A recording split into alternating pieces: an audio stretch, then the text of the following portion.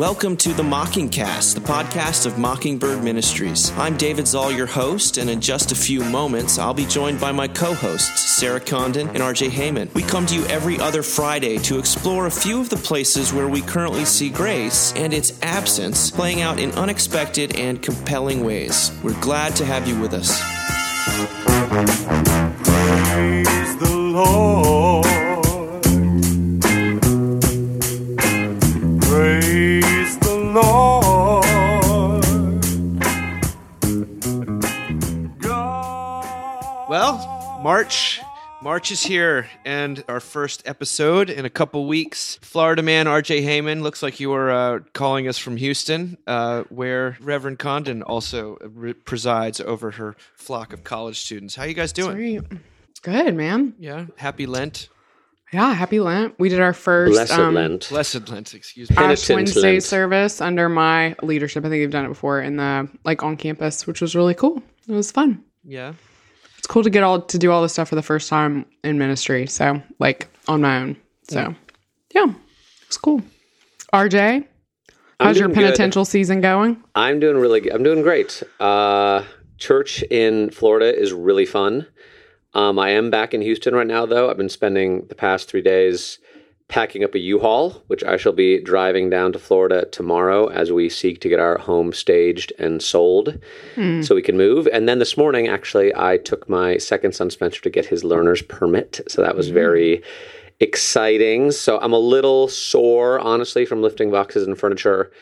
I'm trying to keep the energy up for our conversation today. This is also the most exercise I've gotten in a decade. So that's good. Which is so unfair because the joke before we got on, I was all frantic and then I suddenly look up at the screen and RJ looks like he's 14 years old today, guys. It's crazy. Oh my gosh. Keep it coming, Condon. Keep it coming. I would tell you, man, the key is just not eating is really helpful. But we're here for all your eating disorders, I'm listeners. soft. I will say I'm light, but I am soft. So I could. I saw someone down in Florida I hadn't seen in a while. This great guy, Bill Blind, who I love, but who very much is a truth teller. And he's like, RJ, your face looks quite a bit rounder than last time I saw you. This isn't like a dinner party. I'm like, thanks, Bill. That's super encouraging. Please make other comments on my physical appearance. God funny. Bless Bill Blind. All right. I mean, the lesson is that RJ is just the worst. 100%. It continues. That's the lesson every week. Well, we're going to jump in with something on the lighter end of the spectrum. And that was sent to us by Reverend Sarah Condon, written in the New York Times by Lindsay Krause. The headline is, "My ex-boyfriend's new girlfriend is Lady Gaga." My ex-boyfriend's new girlfriend is Lady Gaga. And yes, this is an opinion piece in the New York Times. But it's if you can see past maybe the slight absurdity of it, then you can kind of get to this. The main question is, how do you compare yourself with one of the most famous women in the world? She writes, after confessing that she's discovered that the man she dated for 7 years, I believe, is now dating Lady Gaga. Social media in 2020 is so ingrained that it's no longer a supplement or even an addiction. We used to obsess about celebrities and then started obsessing about one another. Maybe a decade ago, I would have subscribed to Us Weekly. Today, there's no need. I have the parade of people in my phone. I mix, quote, real celebrities with people I know, and I can curate it all however I want. I scrolled through Instagram recently and saw a post from Lady Gaga, and she's sitting in her new boyfriend's lap, my ex-boyfriend's. All these friends from college liked it, along with nearly 3 million others. Oh, my God. If you've ever Googled an ex's new partner, and be honest, you've probably played a certain game with yourself. You're either just curious or you want to know how you compare. Ideally, the ex's life didn't improve too much without you, right? In this case, though, that's all upended. How do you compare yourself with Lady Gaga? So she goes on to say that basically she's decided she's going to treat herself as though she were Lady Gaga and ask the question, what would Lady Gaga do in each social situation? So instead of thinking that dress is too expensive, I buy it anyway. Why should I accept less than Lady Gaga? I went to a coffee shop. Did I want a large? Yes. And for the event with the dress, did I want my makeup done? I never had, but yes. And yes, I'll get the lashes too. Recently, someone sent me a photo of my fiance and me dancing at a wedding, and I posted it on Instagram. I saw Lady Gaga's boyfriend in the views, and I realized we're actually all the same. Strangers smiling on a screen. So, I mean, but when she's looking, she's instead of thinking, why not me, when she sees them together, she says, that was me. It pulls the illusion of the celebrity down. That's their beginning. And then instead of it pulling people down, it seems like it has then she's used as an excuse to elevate herself to Gaga-esque status. But I'm not that as interested in what I have to say about this. I want to hear from the only person on this podcast who has preached a sermon to Lady Gaga herself. And that would be... That's Sarah me, because I was on staff with a lot of men and none of them wanted to preach on the Super Bowl. So that's how that happened. I actually thought of the preaching to her when I was reading this, because it was a similarly like I didn't do anything to land in this situation sort of scenario. And also was I kind of, I genuinely feel some pain for this writer, for this woman whose ex-boyfriend is Lady Gaga's new boyfriend. I think some of it was tongue in cheek, but this idea that like she now needs to treat herself with like Lady Gaga like status and like buy the expensive things and buy the expensive coffee and kind of go deeper into this darkness on some level was really, I don't know, it was really sad for me, for her. Like, I was kind of hoping she'd be like, well, good luck with, like, how bad his fart smell and how much he likes to watch, like, Antique Roadshow and American Pickers, like, good luck with how he drinks too much in front of your parents and, like, says 4-letter words that make them uncomfortable or whatever, because, like, he's gonna do all those things to Lady Gaga. Like, that's happening. You know what I mean? Like, all the reasons your relationship ended, he's gonna carry those right into his relationship with her. So there was like, I just wanted to offer her like a consoling word on some level when I read this, because it's like, I don't know, it reminded me a little bit, honestly, of when Lady Gaga, let's just call her Stephanie, that's her name. When Stephanie, what's her Christian name? When she came to church, there was this really interesting thing where there were sort of like two camps of people, either people who were like very excited she was there, or people who seemed to feel like they had to make some sort of moral judgment on her character. And neither of those made sense to me, because like I didn't even realize she was in the room. She came up and got communion. Like, she was just a sinner who wanted to like kneel at an altar rail. You know what I mean? And so which is the gift of Christianity, that it can kind of cut through a lot of that stuff. And I felt for this writer, because she obviously doesn't have that context, would be my guess, right? Yeah. So, I mean, just to remind listeners who I think we told that story way back when, but she was in Houston to perform at the halftime show of the Super Bowl, and just so happened to come that morning to worship at where you were preaching. And yes, that's the context here. But this is pre A Star Is Born, so right, and that's. I mean, but she wasn't that big. She wasn't very big back then. She wasn't very big. No, she was only doing the halftime show for the Super Bowl, so she really hadn't reached her full potential yet. I really feel like it's Sarah's. She's famous now. I feel like it's Sarah's sermon that carried her into the next level. I think that's what it is. She's just been. She was inspired to she was like, that's Sarah Condon. What would Sarah Condon do? That's what Lady Gaga has been asking herself. Obviously. I do. The other thing I have to say though, RJ, is like, there's so much. I hate that she kind of called out her ex-boyfriend at the end. Like, it's funny and kind of like, but like, it's also kind of like, it's like, why does she feel it necessary to be like, and he saw me and my fiance's? Like, I totally understand the impulse to do this. There was an Onion article this very week saying the headline was, "No, stop, please," shouts woman as hands uncontrollably Google all of boyfriend's ex-girlfriends. Yeah, like, it's just like, I feel like now she's got like the ultimate comeback, because she basically like called him out in the New York Times. I don't know. It's like, okay. I mean, I guess you get to do that because he's dating Lady Gaga. I don't, that's the problem with the context of like the system of morals under which we live now. Like they're so, with the internet, you just don't know what they are. Yeah. RJ, where did your mind go? I thought, well, first of all, I don't, because I've been married now for almost 20 years and I got married when I was 23 years old, like I don't really have any significant exes and we got married kind of before RJ. I don't really. That's so you know, we sweet. got married really, my wife is. I just left like just a trail of bodies behind me on my way to my husband.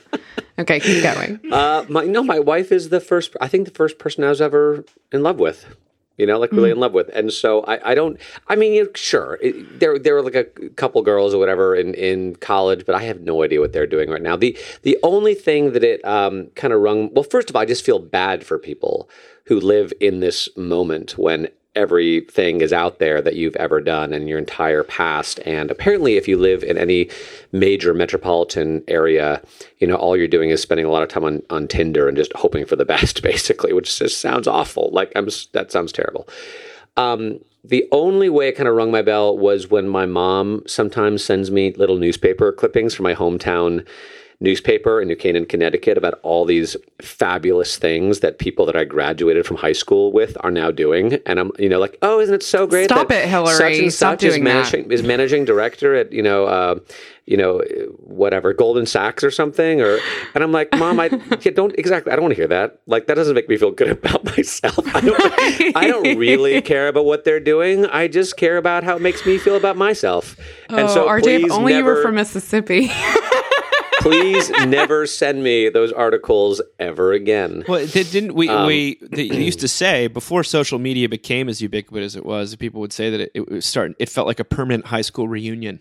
Yes. That it's no longer, it's not going to feel like that for people who have, there was no high school reunions before social media. It's high school reunions are going to feel like, oh, this is kind of what Facebook feels like. Right. Yeah. Except for I'm having fun. Why am I here when I already know everything that Yeah. Yeah. Reunions in the future. I wonder if it'll become a passé thing now that everyone knows everything about everybody. Well, I didn't have the boob job for mine. Keep going. Hashtag goals.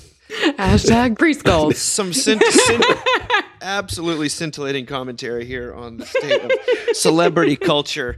Though I do think it one of the things that it strikes me is that I like celebrities are such objects in our lives, and we keep them at a remove that and I just wrote an extra chapter for the paperback edition of Seculosity that comes out in August, and it's all about the seculosity of fandom and how celebrities can be proxies for us. We project all of our hopes and dreams onto them, and then we hate them when we really want to crucify them when they disappoint us, or when they remind us that they are just like us, even though all those columns are like celebrities are just like us. In this case, I was kind of struck by the fact that she took what I would see as a categorical negative that you could never compare to a global superstar and used it as a way for sort of self-empowerment. Part of me thought that was kind of neat, but I also thought it sounded forced. Like, I'm not sure. I didn't buy it. Do you really believe that? Because... Like for 4 days you can do it. You know what I mean? And then you're like, shit, that was a lot of money. You're going to be broke in a hurry if you're trying to live like Lady Gaga. Yeah, I'm filing for bankruptcy now. Right. But also the fact that, this could have happened and she wouldn't have found out about it. But now, earlier on in the article, she says, you can't unsubscribe from the permanent high school reunion. And we've just got to figure out a way to live within it without killing each other. Whew. So, yes. And what is it, though? What is impa the perverse of wanting to Google your, whoever you end up with? You always want to Google all their exes. I think I was looking for this link, that Onion article, and I looked on Reductress, which is this sort of they call it women's news feminized or something like that, and it's an Onion that's sort of specifically geared towards ladies, and there are so many articles about this phenomenon that it must be really a thing. Because I don't actually hear about my guy friends Googling their. Yeah, of course, it's a thing, Dave. It's a complete thing, but what is going on there? Do I want to feel better then? Do I want to feel worse then? Do I want to? What is the judgment? I mean, I'm happy to know most of them married social workers. Like, at least they found some nice girl after they dated me. You know what I mean? Like, I don't know. Google. Okay, well, let's shift to something much more, I think, a little bit more substantial, which is our relationship with the elderly. With Sarah, you wrote something wonderful last week called "Blessings from the Elderly" in a Meemaw Bible Commentary, and in it you begin by quoting Atul Gawande's book "Being Mortal," and he says he traces the loss of this blessing for us, the blessing of older people, saying you're doing a good job. He points out that we all used to die much younger, so the old were precious members of our society. They carried memory, wisdom, and also the ability to bless. Because most people can see their 80s and even 90s now, the elderly have become less special. Our society has become so segmented that the very young and the very old rarely cross paths anymore. In fact, church may be the last place this happens at all. One of the unspoken gifts of ministry is that you learn that the old were once young. Sure, the church is full of old people, but the church is full of old people and they all used to be young. I have received communion alongside a doctor who aided workers building the Panama Canal. For 4 years, I ate church suppers with a CIA operative who worked during the Korean War. And I cannot count the testimonies of the elderly who have survived the loss of a child, or the falling apart of a marriage, or a near-death health crisis. They have dashed dreams, tales of romantic desire, and a hopeful sense that things could always be worse. Because they remember when things were worse. This, too, is an odd blessing for everyone. It becomes easy to look at older people and forget that their lives had and have as much meaning as our own. It becomes easy to disregard the work they did because our work seems so much more valuable. It becomes very easy to no longer see them as the wisdom in the room. And then you talk about inheriting your beloved grandmother Meemaw's Bible, which has tons of commentary in it, in the Marginalia, it's called. You say that her commentary on Joshua really got to you. In the 3rd chapter of Joshua, there's an explanation for how to handle the Ark of the Covenant, and somehow, some way, your grandmother, Sarah, saw the wisdom there in this verse. And Joshua said, "Sanctify yourselves, for you have not passed this way before."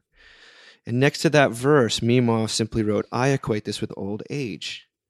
That this is perhaps the most important blessing that older people can offer us. They can tell us that this season we are in will not be our last, that the worst thing that has ever happened does not define who we are, and that it might not even be so bad. And they can grab us by the shoulders in the church and impute to us that we are doing a wonderful job of this exhausting and sweaty thing called life. And they should know, after all, they have passed this way before. Beautiful article, Sarah, and clearly we've touched upon this a little bit when we talked about boomers and generations and the diversity of that demographic that we don't really talk about, people really being segmented by age. This struck a chord, though, not only in the way that it, highlighted one of the strange gifts of the church, generally speaking, but also in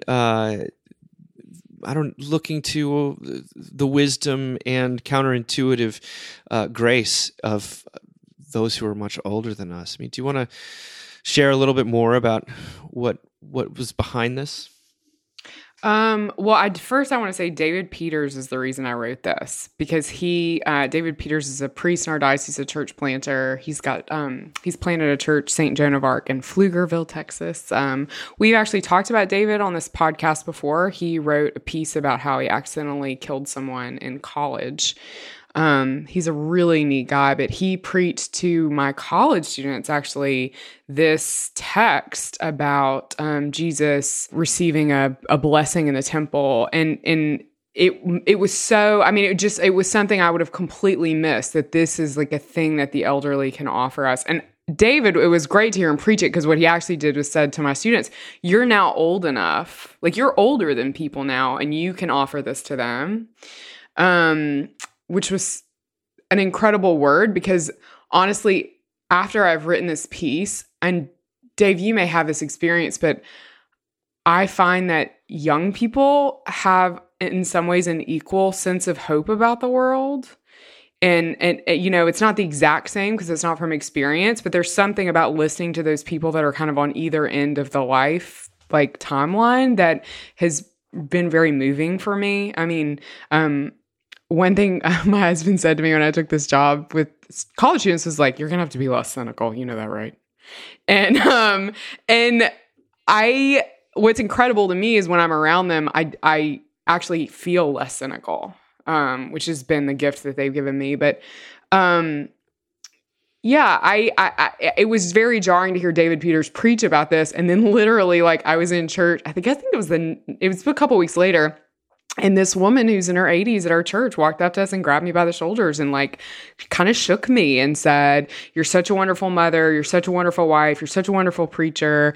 And it was like, I was like, oh my gosh. And we were like right in front of the altar too. It was like after church. I was like, oh my gosh, this is like the scripture. Like she's like giving me a blessing. Like, so yeah, I don't know. I felt like it was something I needed to speak to, because church is one of the last spaces where we're kind of all in this. I think it is the last space, actually. We always say one of the last, but I can't think of another one where we're all like there together. Sure, they have these old folks' homes where like young people live in them and help them, and they're all like in Switzerland or whatever. But like those people get free housing. Like church is the one space you all show up for, and no one's getting anything for free. You know, no one's getting anything for being nice. And that really blows me away, actually, Sunday after Sunday to see that. So, yeah. Sarah, as you were talking about being at Rice, it reminded me of an episode of This American Life from a few years back where they spend the whole hour at Penn State University, just sort of talking about college life. And they talk to an older guy who owns a bar at Penn State, and he talks about how much he loves being around younger people because life hasn't kicked them in the teeth yet.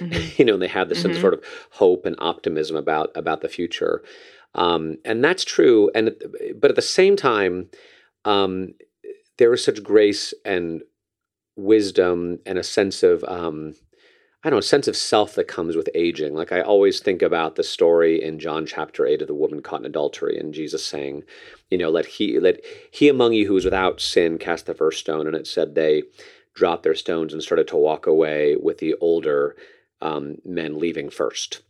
You know, because the older, longer you've lived, the more of a sense of your sin, your frailty that you have. And I love that about older people, right? That when you talk about sin and brokenness and needing to find hope outside of yourself, when you tell heavy stories, basically, they're there for it.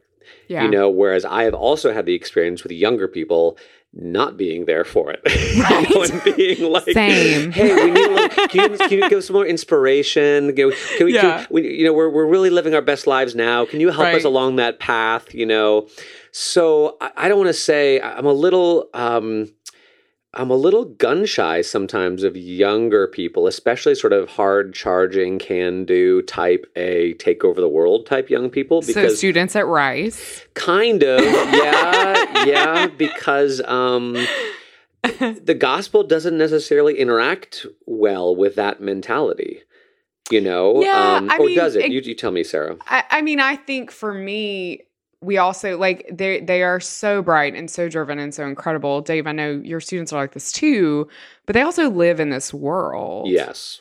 And this world is a hard world to live in. Yes, it is. You know, I mean, my students right now, there's a professor, this hasn't been in the news, I don't think, but there's a visiting professor or something that I think he will officially, they will say that he has coronavirus that's been on campus. And so they're all like, I mean, they're navigating when I think about my students who are seniors right now, they went their freshman year, sophomore year was Hurricane Harvey. I mean, think about everything they've been through in 4 years. So I hear what you're saying, but I do think like a lot of young people who are like bright, thoughtful people are also bright, thoughtful people, and they're in a world that sometimes feels like it's on fire. 100%. Yeah. There, 100%. And there is still something though that happens when it's like, I don't want to say when you stop trying to make something of yourself, but something like that, you know, when you, there's a different kind of hope that takes over when you're like, well, hey, this is me. You know, and I've done what I've done, and maybe I'll do some more, maybe I won't. But there isn't the sense of like, you know, hey, I'm here to kind of like build a life and make my mark and get it done, and there's something beautiful about that too. But you know, and then the other thing I always think about is like, is there really such thing as an older person? Like, will I? Like here I am, I'm not old, I'm 43, but I still in some ways feel like the same person that I was, and don't make a joke here, when I was 15, you know, or 16 or whatever. Like that I... Has the same amount of hair, folks. Okay. Yeah, exactly. She couldn't resist. She could not resist. I can't. No, you it's can't. like, RJ, you're just handing them to me. No, but I have the same fears, like the same insecurities, the same needs. Like I'm never going to stop needing less affirmation than I need right now.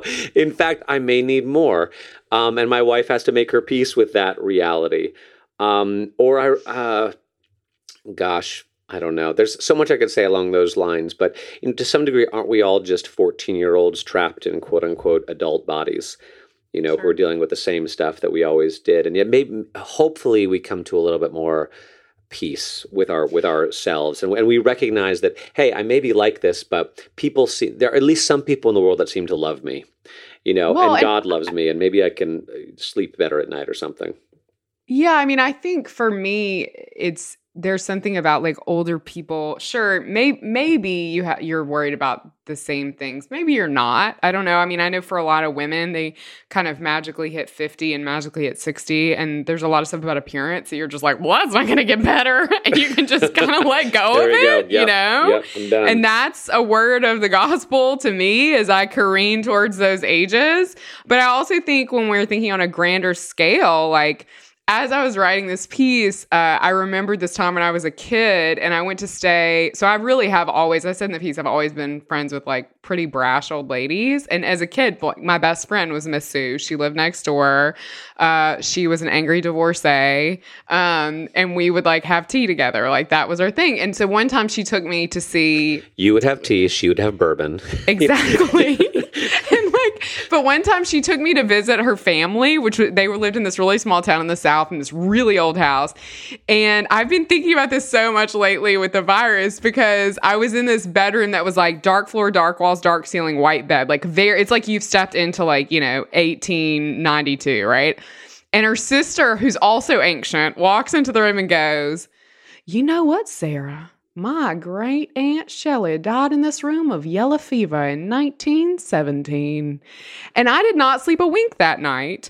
But it reminded me, I mean, I think about that right now, like these people have seen stuff, you know what I mean? And they can say to us, this may not be the worst thing that we've ever seen. Like, it's going to be okay. Yeah. Yeah, I've got a lot of things I got to say about this. The first is I agree with RJ.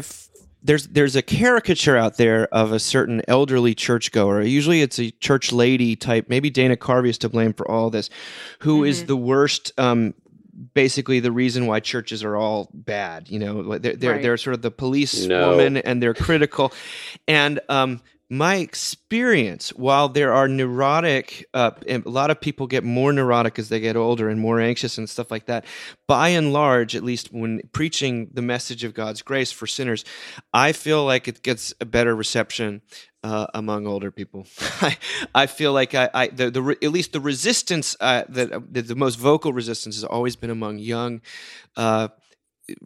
hardcore Christians who've got a higher anthropology. And they don't. And the life has a way of lowering your anthropology, and so that doesn't mean that the students I work with are under huge amounts of pressure, and spring break is about upon us, and they need this break so badly, and they do respond to God's grace out. But on what I wasn't expecting was that the most encouragement that the message of God's one-way love would be from all sort of the more gray-haired service. And maybe that's why churches are more full of older people, and that's a good thing. The other thing, though, is I think that the anti-old or the idolatry of youth is so pronounced. We were living through this primary season, and one of the refrains you keep hearing is that people are upset about how old the candidates for the Democratic Party are. And by that I mean Joe Biden and Bernie Sanders and Elizabeth Warren, though I guess she dropped out today. And there's this knee-jerk now. There might be legitimate concerns about health and longevity and all these things, but simmering somewhere in there feels like a disdain or deep suspicion of older people. And I wish they were more like me. I wish they were younger. And then the third thing I'll say is that I saw the documentary yesterday of Once We're Brothers, which is a documentary about Robbie Robertson and the band, the wonderful group from the late 60s and early 70s. And he was saying, they were talking about what was at the heart of this group's appeal. And he said, well, in the late 60s, all of the old people were vilified. Like the older generation was seen as terrible, and everything that was exciting was going among the youth. Now there was some wonderful movements going on, but where the band stuck out is they actually really liked their parents, and they liked older folks to the extent that in the inner sleeve of their first album, Music for Big Pink, there's a picture says next of kin, and it's them with all their grandparents, their parents, and their like nieces and nephews. And it was this radically countercultural statement that seemed to evoke something eternal and more than just present tense. And today we laugh about, the strawberry alarm clock and Paisley and all of this psychedelic stuff that seems so of that moment, and yet the band's music stands almost outside of time. And I think it has a little bit to do with their veneration, not worship of, but veneration of the old as the wisdom in the room, which that was what struck me. And then finally, Sarah, you also sent me something, a photo essay that this woman, Deanna. Dave and I had a good cry together this morning on the phone. Deanna Dykeman. It's a little awkward. It's a little awkward to discuss a photo essay on a podcast, but we'll provide the link to it. This was highlighted in the New Yorker. A photographer's parents wave farewell, and it's this photographer named Deanna Dykeman. Who at the end of every one of her visits, she would her parents would stand outside and wave goodbye to her. It was suburbia, it was America, sort of a ranch, typical middle-class house. And so starting in 1991, she thought to photograph them in this pose, moved by the mounting awareness that the peaceful years would not last forever. I'm reading from the New Yorker now. And the image shows their arms rising together in a farewell wave. And for more than 20 years after that, during every departure, Dykeman photographed her parents at the same moment, rolling down her car window and aiming her lens towards their home. Each image reiterates the quiet loyalty of her parents' tradition. They recede into the warm glow of the garage on rainy evenings and laugh under the eaves in better weather. Inevitably, though, they age. A few of Dykeman's portraits, cropped to include the interior of the departing car, convey the parallel progress of her own life. The hand that clutches her camera lens eventually sheds its wedding band. Earlier photographs show the matted fur of an old dog's ears and the blurred face of her baby son. In later shots, the boy is grown and behind the wheel, backing down the driveway as Dykeman photographs her elderly parents from the passenger seat. Now, that's a beautiful description, but if you actually see these photos, what you see is unconditional love from parents that cannot be replicated in any other form in the same exact way. I think it can become approximated, but it can't be replicated. And you see this couple, they don't ever speak, but they're just waving goodbye, and the stability and the beauty of this humble act done over years, and as they age, you start to cry because you're processing both your own aging, you're thinking of your own parents, and if you have had a shred of that kind of support of the parents who go outside and wave goodbye to you as you're pulling away every single time, it tugs on the heartstrings in a way that is completely outside of reason or the cerebral life. I mean, I saw it, and Sarah, yes, we talked on the phone. I was like, I'm falling apart over here because this stirs something so deep in me.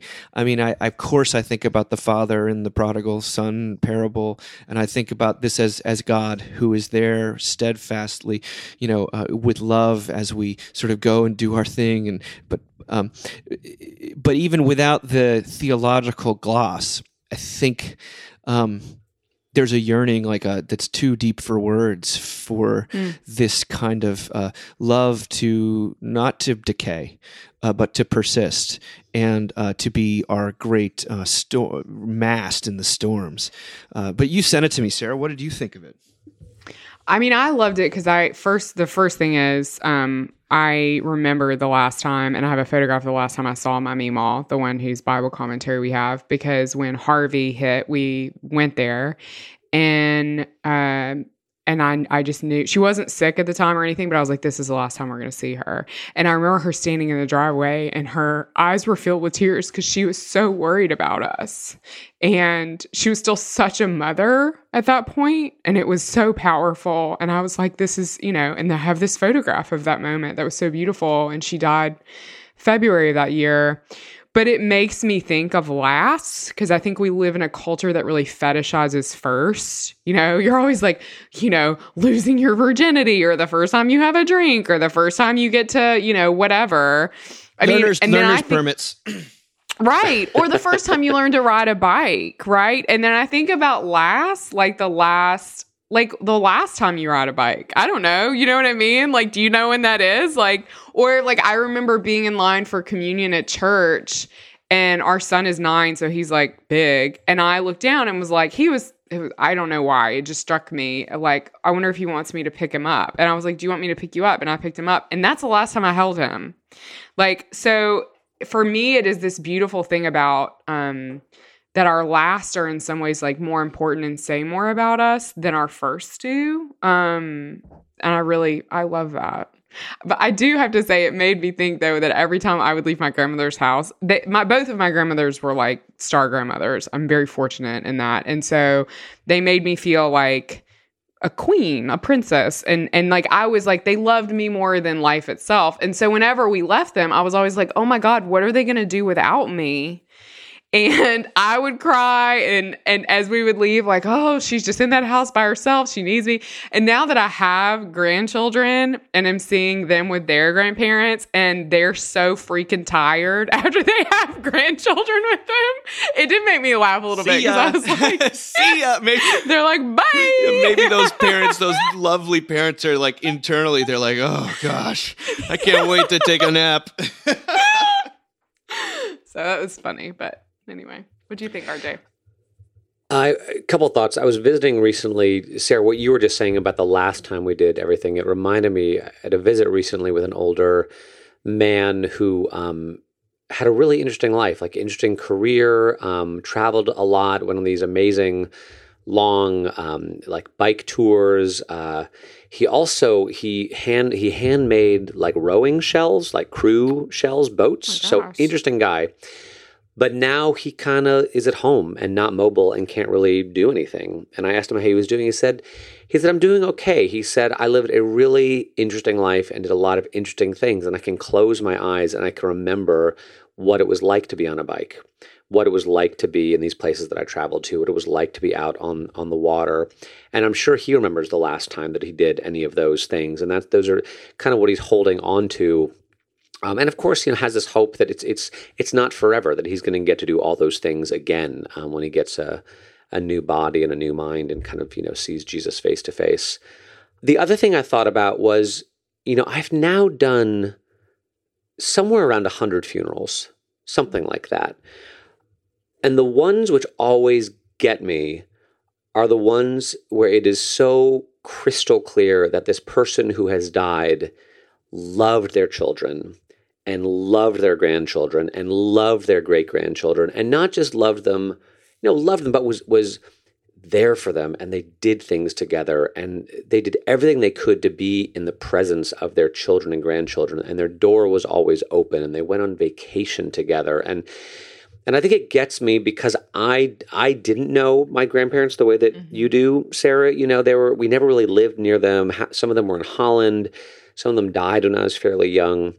And so you're right, to have that kind of person in your life who is so just irrevocably, unconditionally on your side is poignant.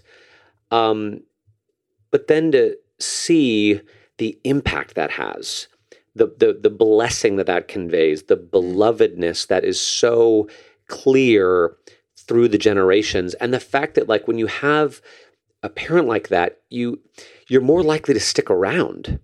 And the kids are more likely to stick around. The grandkids are more likely to stick around. And even as I say that, I know that anyone who has kids and grandkids is going to be sort of judging themselves a little bit, you know, based on I'm already judging myself. I'm like, well, my kids stick around. Yeah, will they stick? Seriously. And I don't know, but all I know is that's the kind of parent and grandparent I want to be, you know, that I want to pass that blessing down, because when you know that you're loved in that way, it gives you such a sense of self and belonging, and it does actually get paid forward to the next generation. That makes me think of my own father, frankly, because he did a series of podcasts where he's writing a book right now about end of life and sort of, I think it's called Mockingbird for Boomers, and Mocking Boomer. Well, he was just talking about what is there for me in this stage of life, and besides sort of reconciling with one's past and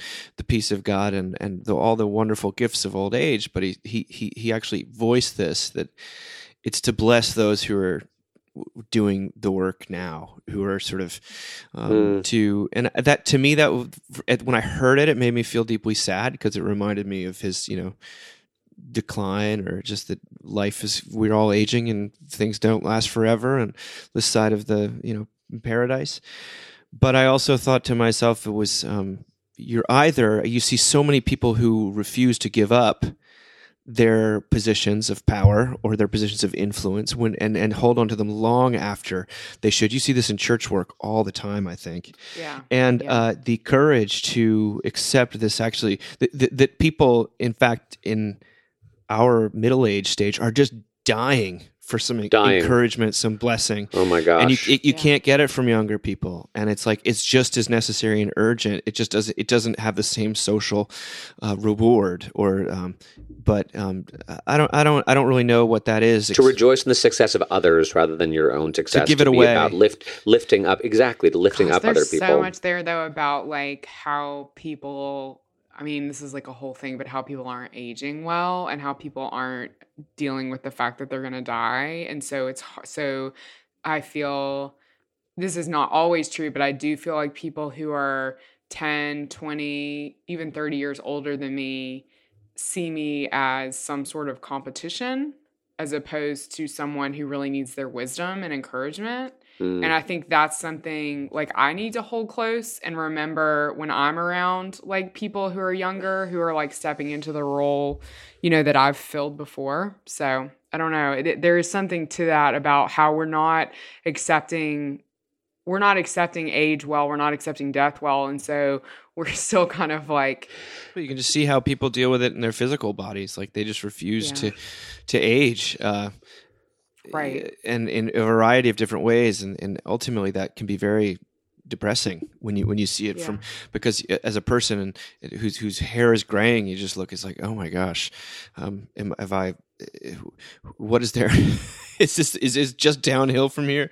Or is there unique opportunities and grace and beauty that is actually increases rather than decreases in a very specific way? It actually, RJ, before I head into this. Yeah, well, just one more thing. I was reminded of this, exactly what you're talking about, Dave and Sarah. My brother was telling me about his boss, actually. And my brother works in finance or something, but he had his annual review, which we always dread that, right? Sure. But he told me about their annual review where his boss basically said, I'm here for you. I want to support you. I want you to have the best career you possibly can, whether that's here or somewhere else. And I want you to always be honest with me. I'm always going to give you my opinion, but I'm always going to want what's best for you. And even if you want something that I think is not best for you, I will support you 100%. And I was just like, holy moly.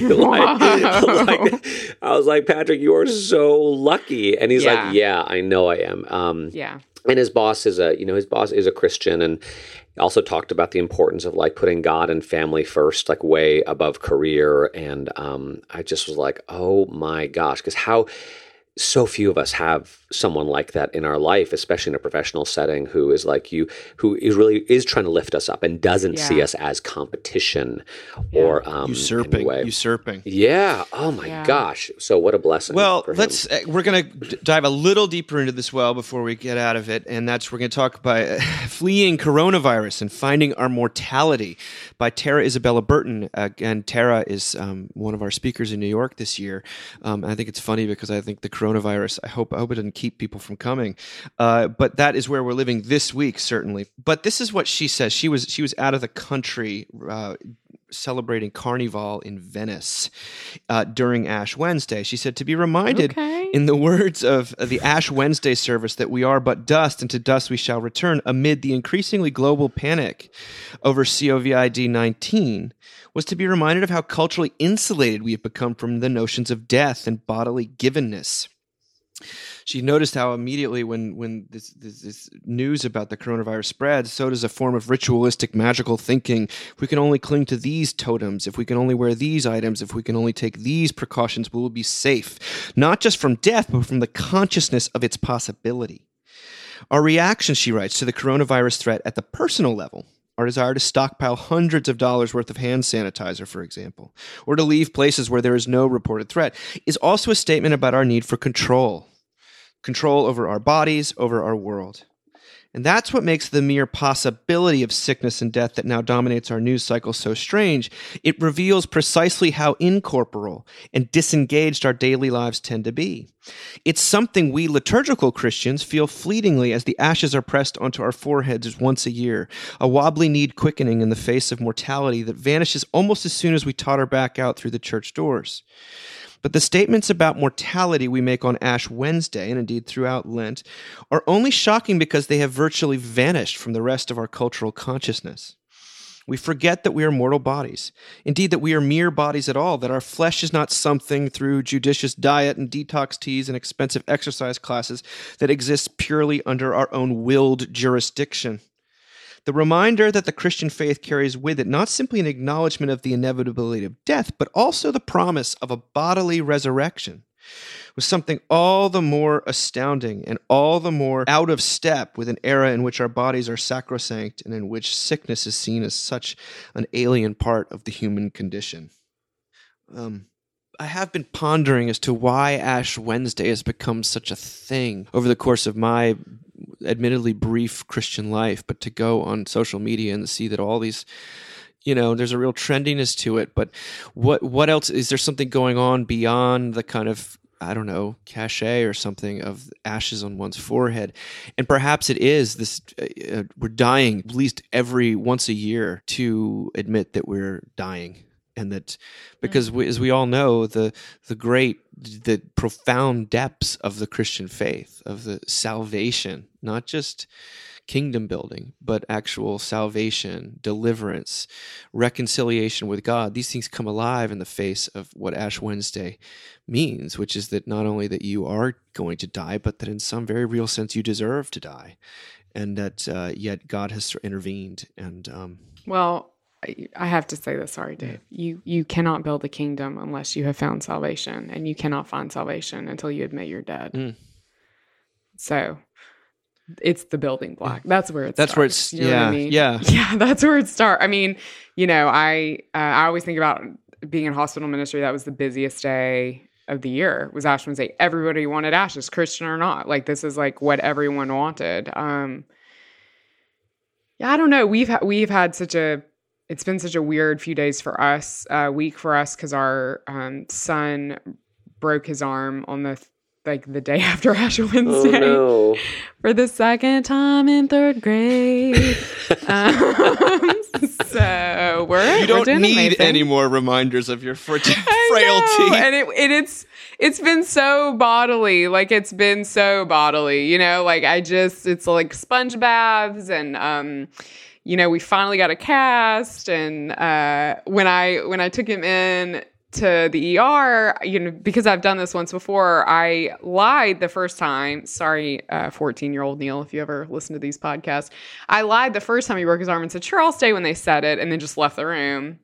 And this time I was like, I'm going to stick it out. You know, because they put kids on like ketamine. They don't know. Yeah, they don't mess around. Don't stay in the room. It's very Civil War when people are setting your kid's arm. But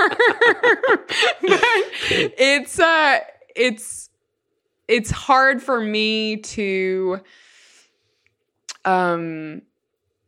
it's hard. And this is like totally gospel according to RJ. Like, I just have to name it. Cause RJ was like the first person that said this to me, and it has stayed with me. Like certain things you've said, that it's hard to buy into this idea that we deserve safety as Christians. Like, what we're promised in the gospel by Jesus is that we're not to be afraid. But that's different from safety. And so, yeah, I mean, I am not certainly playing down the virus. Although I will say, like, I do take some reassurance that the death rate is pretty low. But I totally feel the panic. I mean, Thursday was like, Neil broke his arm. There was a water main break in Houston that flooded streets, and suddenly we had to boil our water. It was crazy. And my daughter's school called while we were still in the ER with my son that she was sick, and there was coronavirus. And I was like, oh, I see why people want to move off the grid, right? I see why people want to try to find some wall of safety. But like, actually, like, as Christians, like, we're just called to kind of go deeper in, you know? Yeah. So yeah, there was. You saw that thing, Sarah, that rector wrote about sort of coronavirus and communion or whatever about, which is I put that up, you know, because I feel What was it? Well, basically saying that according to David Sibley wrote it. According to the CDC, there has never been a documented case of disease transmission through the sharing of a communion cup, like ever, you know. And so it was just like, wash your hands, be careful, you know, if you're sick, don't come to church, but like don't worry about taking communion because it's probably not going to make you sick. And I say that because I put it up, you know, on my church website and stuff, because now, you know, I'm the rector. I feel responsible to be somewhat proactive. It got shared like 100 times on Facebook. I've never had anything be shared 100 times. So clearly it's very much on people's minds right now, while also at the same time, how many people have died of coronavirus in the U.S. now? Like 10, maybe? Yeah.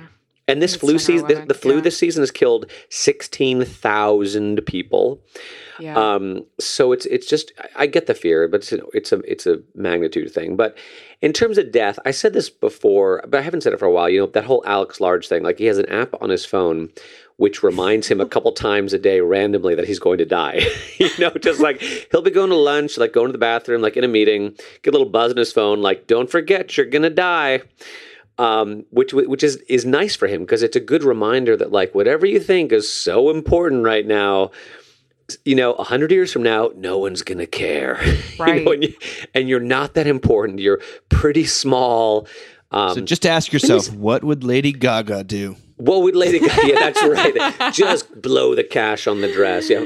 No, because it's the opposite of YOLO. Or is it? I don't know. Maybe they're kind of tied in together, right? And this goes with the aging thing too. Like, you don't stress out too much, because it doesn't matter that much. There's a God in heaven. There's freedom to be found in smallness, and like embracing the fact that you're gonna die, that you can enjoy your life a little bit, not take things so seriously. I don't know, Dave. How do all those things come together? The YOLO impulse with the smallness impulse. It's about freedom at the end of the day, right? Yeah, about freedom. We're all going to die kind of thing can be taken in a nihilistic or an indulgent way. Like, let's therefore eat, drink, and be merry. Or it can be, Christians would say, then you're free to basically give yourself away, to serve at a cost to yourself, to not to buy a nicer dress, but to give your money to actually not That's self-indulgence, but to give it all away, since you can't take anything with you. To I don't. Do not store up for yourselves treasures on earth. I'm very moth and curious rust just to destroy. know, like you talk about the virus, and people give you a lot of reasons why you either should take it more seriously or less seriously, and I am fascinated by the panic, and Yes. I don't think it's that different. And I'm a person who reads nothing but almost post-apocalyptic fiction now, and like, this is how it begins. I get suckered into that very easily. But I also know that what is behind the panic? What are we? Is it a little bit like natural disasters? I think Walker Percy talked about natural disasters. People actually come to prefer them because you feel they jolt you out of your slumber, Complacency, could it be like a natural disaster is the only time Americans feel okay about not working? And the fact that we're canceling everything, from what I can tell, isn't just about health. It's also about, finally I get a chance to rest and not feel guilty about it. I have a legitimate excuse, a justified in canceling things, or I'm just dying for a break, but this is the only way I can think. And then, of course, there is the globalization, and people are expressing perhaps a deep resentment or at least fears about how quickly things are spiral out of control. And a lot of this is, it exposes just how addicted to personal control we are. And there's the freedom of the gospel within this. For Christians, I don't think because we've had all this stuff about communion come up, and everyone's like, what precautions are you taking? And I want to take. There's like this smart-ass, pious responses I want to give about, I'm going to do the same thing I always do and trust in the blood of Jesus to, bring me to my heavenly reward. But it does expose just how little any of us believe that God is acting right now.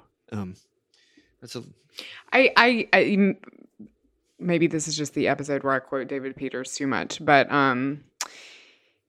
I feel compelled to say that he was in the local news in Austin because the Catholic Church, the Archdiocese, has been they've been a little freaked out. And so they've already released all the rules about, should you still take wine? Should you not? And, we don't want to, is all this stuff about like, we're trying to avoid a worst case scenario. And I mean, it's kind of scary to read what they're saying.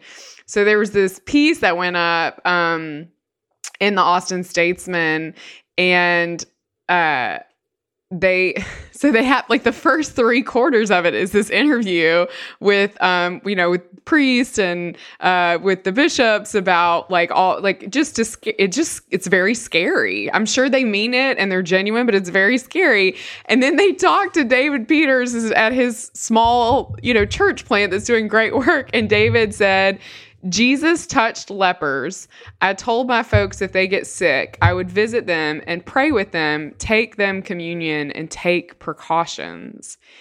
And I think sometimes you got to listen to the guy who actually killed someone in college and then like served in Iraq.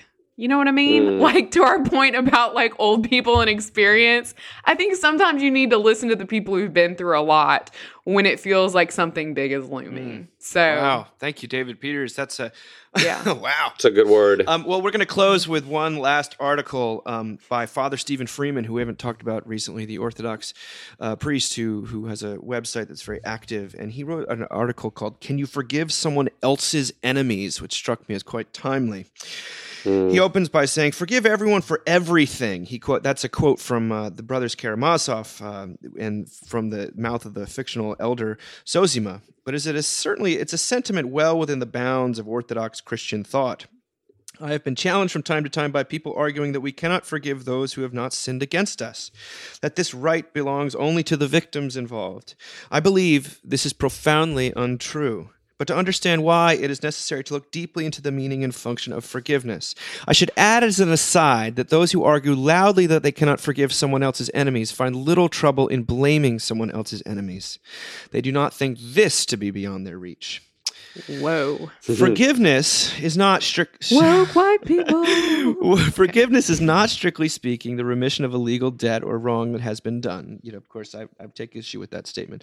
But he says it's strictly speaking, it's far greater. And then he quotes Matthew 16:19, whatever you bind on earth will be bound in heaven. Whatever you loose on earth will be loosed in heaven. Forgiving is loosing. Refusing to forgive is binding. The imagery of loosing and binding helps move the imagination away from a legal construction. When we sin, or even when we are involved in sin, we become bound. There is a binding that occurs because we ourselves were the cause of the sin. There is a binding that occurs because we ourselves were the victim of a sin. There is a binding that occurs because we simply witnessed the sin. There is even a form of binding that occurs to the whole of humanity because of the diminishment of even one of its members. If everyone were somehow only responsible for their own actions, the world would be quite different. As it is, the action of one involves the binding of all. Adam's sin has left us bound ever since. And just as there is a binding that occurs in each of these things, so there is a loosing that is appropriate to each. Obviously, the injury that a victim suffers binds them far tighter to their enemy than someone who is at a remove. And such a loosing is greater and represents a greater spiritual effort. But that effort is itself impeded by the refusal of all around to share in the loosing. And just as the refusal of all around impedes the loosing, so the participation of others makes the loosing easier. Of course, it jars us to hear that someone dares to forgive the killer of a child. Only the child could offer such forgiveness. These words were spoken by Ivan Karamazov as he professed his refusal of God's mercy. He demanded justice for an injured child. Forgiveness that works by justice is no forgiveness at all.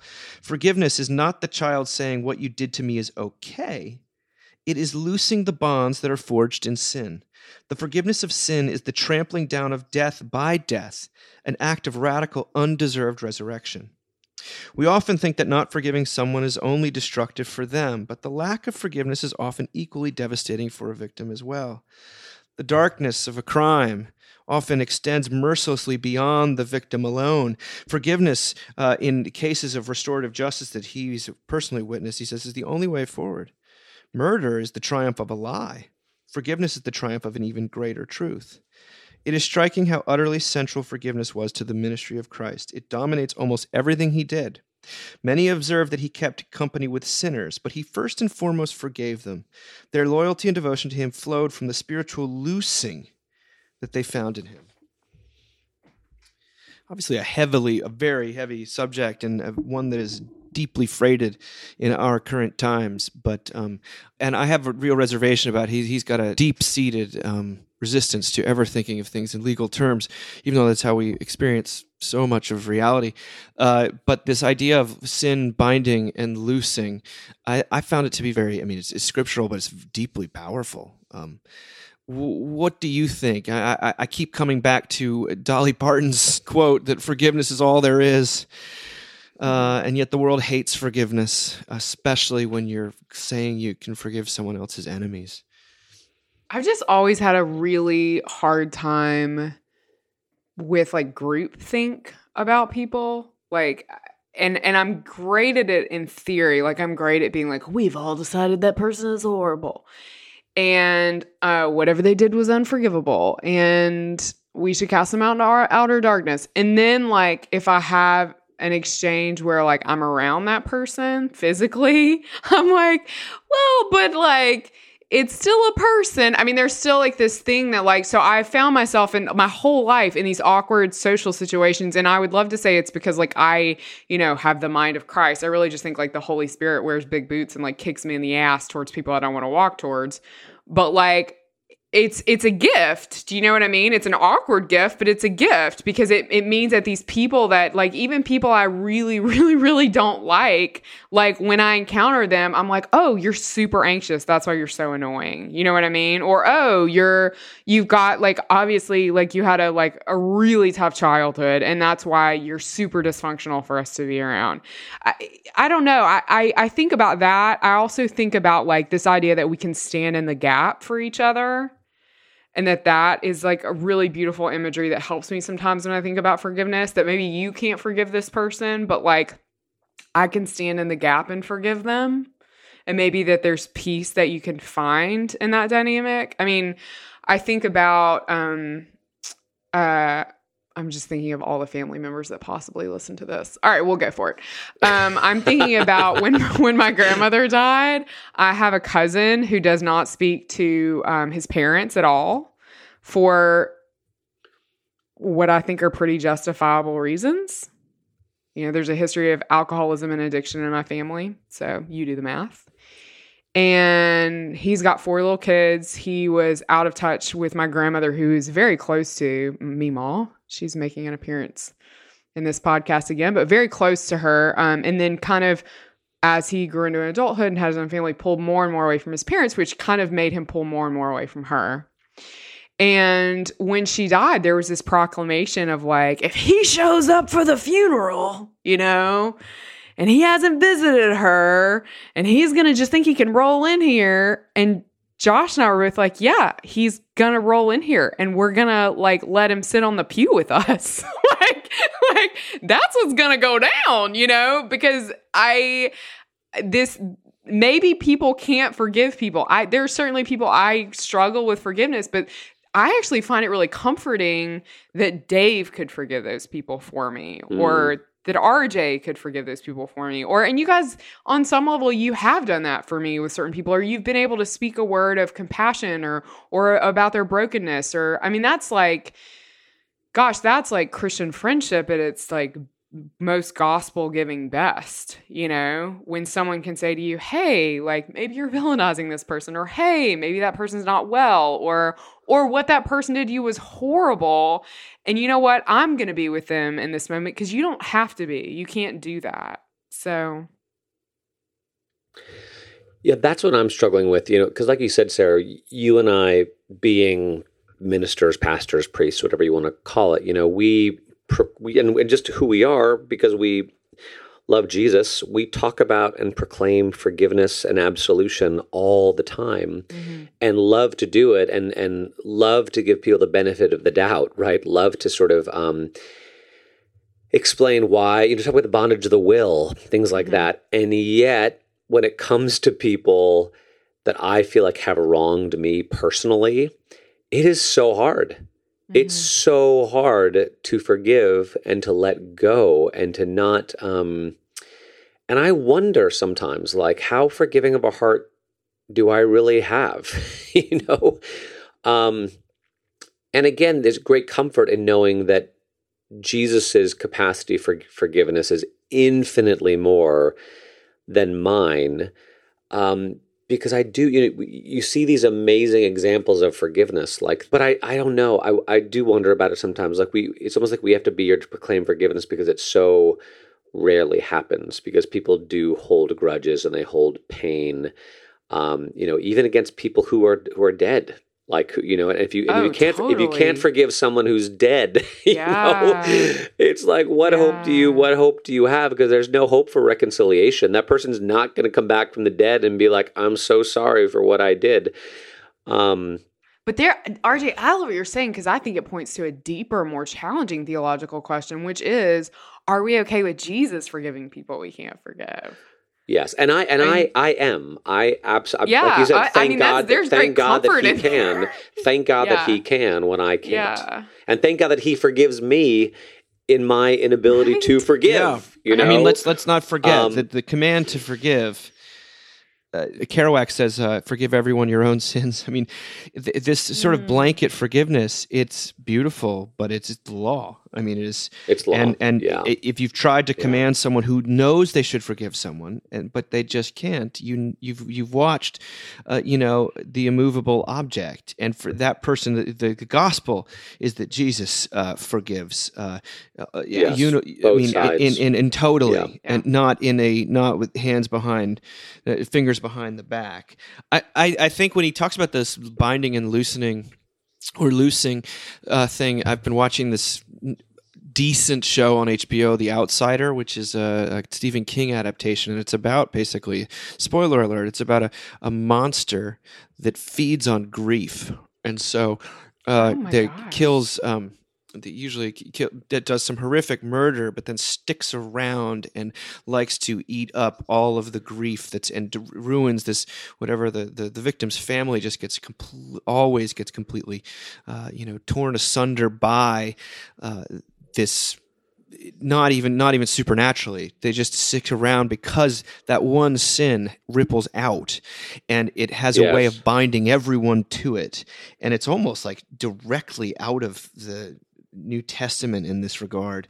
And it's yet to be resolved, but that's what it makes me think of.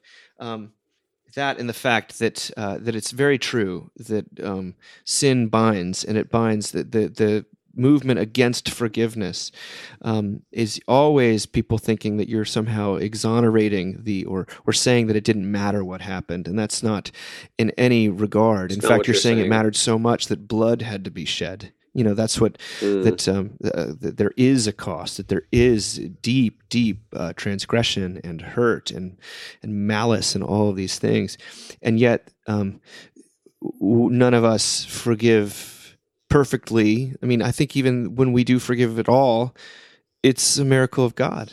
I mean, yes. This whole conversation I feel badly for saying this, but it's funny to me because when we have these conversations, we're often thinking of like these like horrible things that generally don't happen to most like Stephen of us. King, right? Yeah. Right? But like the people that I can't forgive, like they have a better social media presence than I do. Do you know what I mean? Like those are the people I can't forgive. It's harder.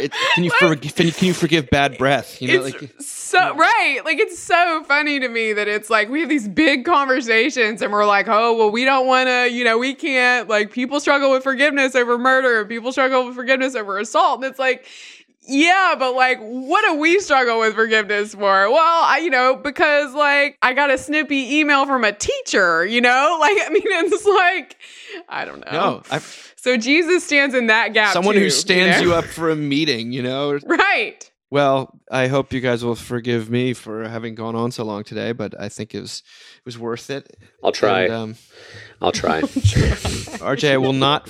Sarah will have to forgive you for never aging, but That's gonna be hard. I don't need your forgiveness.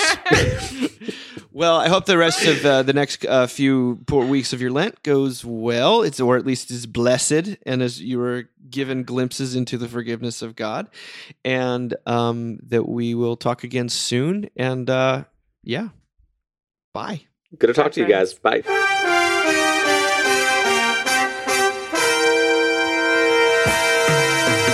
Thank you for listening. Remember, you can find us on the web at www.mbird.com. And we'd always love to hear from you at info@mbird.com. Audio production for the Mockingcast is provided by the Narrativo Group, and if you like what you've heard, please do drop over to iTunes and leave us a rating and review. Until next time. Praise the Lord.